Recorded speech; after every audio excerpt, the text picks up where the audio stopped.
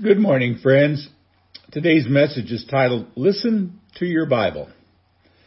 My text is from James chapter 1, verses 21 to 25. I'm reading from the New American Standard Bible.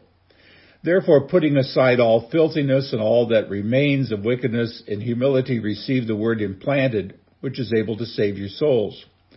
But prove yourself doers of the word, and not merely hearers who delude themselves. For if anyone is a hearer of the word and not a doer, he is like a man who looks at his natural face in a mirror. For once he has looked at himself and gone away, he has immediately forgotten what kind of person he was. But one who looks intently at the perfect law, the law of liberty, and abides by it, not having become a forgetful hearer, but an effectual doer, this man will be blessed in what he does. Now, today I want to talk to you about taking a few steps to become a better Bible listener. Now, while everything I'm going to say includes traditional Bible reading, in this passage, James is talking about listening to God's Word. Now, you might ask yourself, why listening? Well, simply, they did not have printed Bibles in the first century. So when James says, be doers of the Word and not hearers only, he means both parts of that statement literally. In fact, you just heard the word of God when I read it a few moments ago. So James lays out 4 steps we need to take in order to hear what God is saying to us in the Bible. Now, each step leads to a question we need to ask ourselves every time we read the Bible or listen as someone reads it to us. Now, here's step number 1. Remove all filth. Verse 21 said, therefore, ridding yourselves of all moral filth and evil. You see, the journey to understanding the Bible starts on the inside. You're not really ready to hear God's Word until you have done some divine heart surgery. Now, suppose you've been working on your, let's say, sewer lines all day trying to get rid of a clog. Now, that can be hot, messy, dirty, stinky work. And no matter how careful you are, you're bound to get some stuff on your clothes. Now, it happens that you've been invited to a fancy dinner party that evening. Now, you know you need to leave at 5:30 just to be there on time, so what do? Well, you finish work at 4, you go inside, get off your dirty clothes, take a shower, and put on clean clothes. Now, what would happen if you showed up at the dinner party wearing those foul work clothes? Well, among other things, you'd be turned away at the door. If you did not change clothes, you showed disrespect to the host and hostess of the dinner party. Well, this is the parable of the Christian life. We need to get rid of moral filth and evil. And no doubt James intends us to think of the dangers of an uncontrolled tongue and a bad temper he warned against in verses 19 and 20. It extends to include all sorts of moral and spiritual corruption. The word filthiness comes from a Greek word that referred to wax in the ear. In verse 19, James has already told his readers they must be quick to hear what God is saying. But sin is like wax in the ear that shuts out the word of God. Wax like that can make a man deaf. And in the same way, sin makes us deaf to God. Now, we all wonder how people can go to church for years, go through all the motions, sing the songs, pray the prayers, put money in the offering plate, listen to a sermon, and then leave completely unchanged. They suddenly become angry the minute they walk out the door. They come filled with lust. They leave filled with lust. They come with a chip on their shoulder. The chip is still there when they leave. Well, if we're going to change, we need to actively get rid of the moral filth that has become like spiritual earwax. That means we need to repent on a daily basis. And the word repent literally means to change your mind and change your direction. It has to do with the way you think about something. You've been thinking one way, but now you think differently. That is repentance, the changing of the mind that leads to a change of the heart, that leads to a change of behavior. In his foundational to a growing Christian life, Martin Luther nailed his 95 Theses to the door of the church in 1517, and he began with this crucial statement. When our Lord and Master Jesus Christ said, repent, he willed the entire life of believers to be one of repentance. Well, the Protestant Reformation hangs on those words. If you're a Christ follower, repentance ought to be part of your daily life. It is the only no-shame solution to a renewed Christian conscience because it only proves the obvious. God was right all along. We are to be always repenting because we are always sinning. Well, that leads to the first question, and it's a personal question. Am I willing to repent of my sin?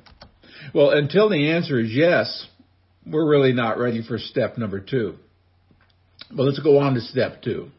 Receive the word, and this is from verse 21, the second half. Humbly receive the implanted word which is able to save you. Now, there's a reason we are to humbly receive God's word. That's because true repentance strips us bare. It leaves us with nothing good to claim.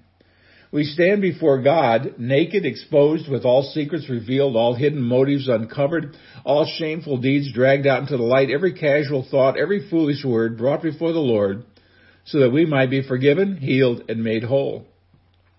A proud person cannot repent because, well, they will not repent. Their pride keeps them from admitting anything. But when we're finally stripped bare, then we're in the ideal position to receive God's word, because then we have a truly teachable heart. Well, we are to hear God's word the same way, we are to receive God's word the same way we receive an old friend who's made a long journey to see us. That means when we hear the word, we don't argue with it, we don't make excuses, we welcome it with open arms. Speak to me, O Lord. I'm ready to hear your voice. Now, the word implanted pictures a seed planted in the ground. God's word is like a seed that will grow up within us to produce good fruit. And if you combine this truth with the previous one, it means that we pull up the weeds of sin so we can make room for God's word, that it can grow within us to produce the fruit of a life filled with the beauty of Jesus. And when that happens, the implanted word is able to save us. It delivers us from sin, guilt, shame, condemnation, and the moral filth of the world around us. But question number 2 is, am I willing to receive God's word with an open heart? Well, if the answer is yes, then we can move on to the next step. This is step number 3. Respond by doing. Verse 22 said, but be doers of the word and not hearers only, deceiving yourselves. You see, friends, the real challenge for most of us is not in the doing, but in the deceiving. The worst lies are the ones you tell yourself. It is one thing to deceive other people. That's bad enough, but it's profoundly dangerous to lie to yourself. When John wrote his first epistle, he tackled this topic right out of the box. 3 times in 1 John chapter 1, the apostle repeats the phrase, if we say. If we say we have fellowship with him, yet we walk in darkness. If we say we have no sin. In verse 10, if we say we don't have any sin. You see, every deception starts with the man or the woman in the mirror. If you lie to a friend, that's bad, but at least you know what you've done. If you lie to yourself, you're probably not even aware of it. It's no wonder the psalmist in Psalm 19 confessed, how can I know all the sins lurking in my heart? Cleanse me from my hidden faults. See, only the Lord himself can deliver us, because he alone sees the part hidden from our own view. So unless I am regularly contradicted by God's word, I'm not engaging it. God's word is like a sword. Read Hebrews 4, verses 12 and 13. Swords cut. Good swords are razor sharp. Even a slight touch draws blood. So that leads to question number 3. Am I willing to be rebuked by the Lord? You see, friends, it's one thing to read the Bible. It's another thing to let the Bible read you. So here's step number 4. Remember the truth. Let me again read verses 23 to 25. It says, but if anyone is a hearer of the word and not a doer, he is like a man looking at his own face in a mirror. For he looks at himself, goes away, and immediately forgets what kind of man he was. But the one who looks intently into the perfect law of freedom and perseveres in it and is not a forgetful hearer, but one who does good works, this person will be blessed in what he does. See, James begins with an illustration of all men will understand. Most guys I know spend as little time as possible looking in the mirror. And we kind of get up, we shower, we shave, we kind of comb or brush out our hair, we take a quick look and we say, close enough, and off we go. Now, if the Bible is a mirror, that reveals our true condition, too many of us walk away thinking we're better than we really are. And while it might be okay to say close enough when it comes to our appearance, it's deadly to say that about our spiritual life. The real danger here is forgetting. Because we can read love one another, but then we forget. We read pray without ceasing, but then we forget. We read rejoice always, and then we forget. We read in all things give thanks, and then we forget. See, we need to look intently into the truth of God. We must not forget what we've heard. Now note that the Bible is called the perfect law of freedom. That sounds kind of archaic to modern ears. Now, we don't really equate law with freedom. We think the law restricts our freedom by telling us what not to do. And let's be honest, that's partly true. I mean, after all, 8 of the 10 commandments are in the negative. The law puts limits on our behavior. It tells us not to worship other gods, not to make idols, not to misuse God's name, not to murder or be guilty of adultery, not to steal, not to bear false witness, not to covet. But those laws were given by God to protect us from our own sinful impulses. In a deep sense, we do not break the 10 commandments. We are broken by them when we disobey. For example, a man or a woman could be bored with their marriage and decide they need to have fun on the side. So they may go to one of those websites devoted to help you have an affair discreetly. But let's say then one day hackers break the encryption and suddenly your name is broadcast to the world as an adulterer. It would cost you your reputation in your marriage and may cost whatever career you have at that time.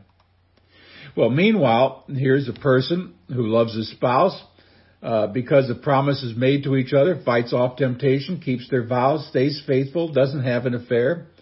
He and his wife go through trials of life side by side, hand in hand. When they get to the end of their earthly journey, they're still together, still in love.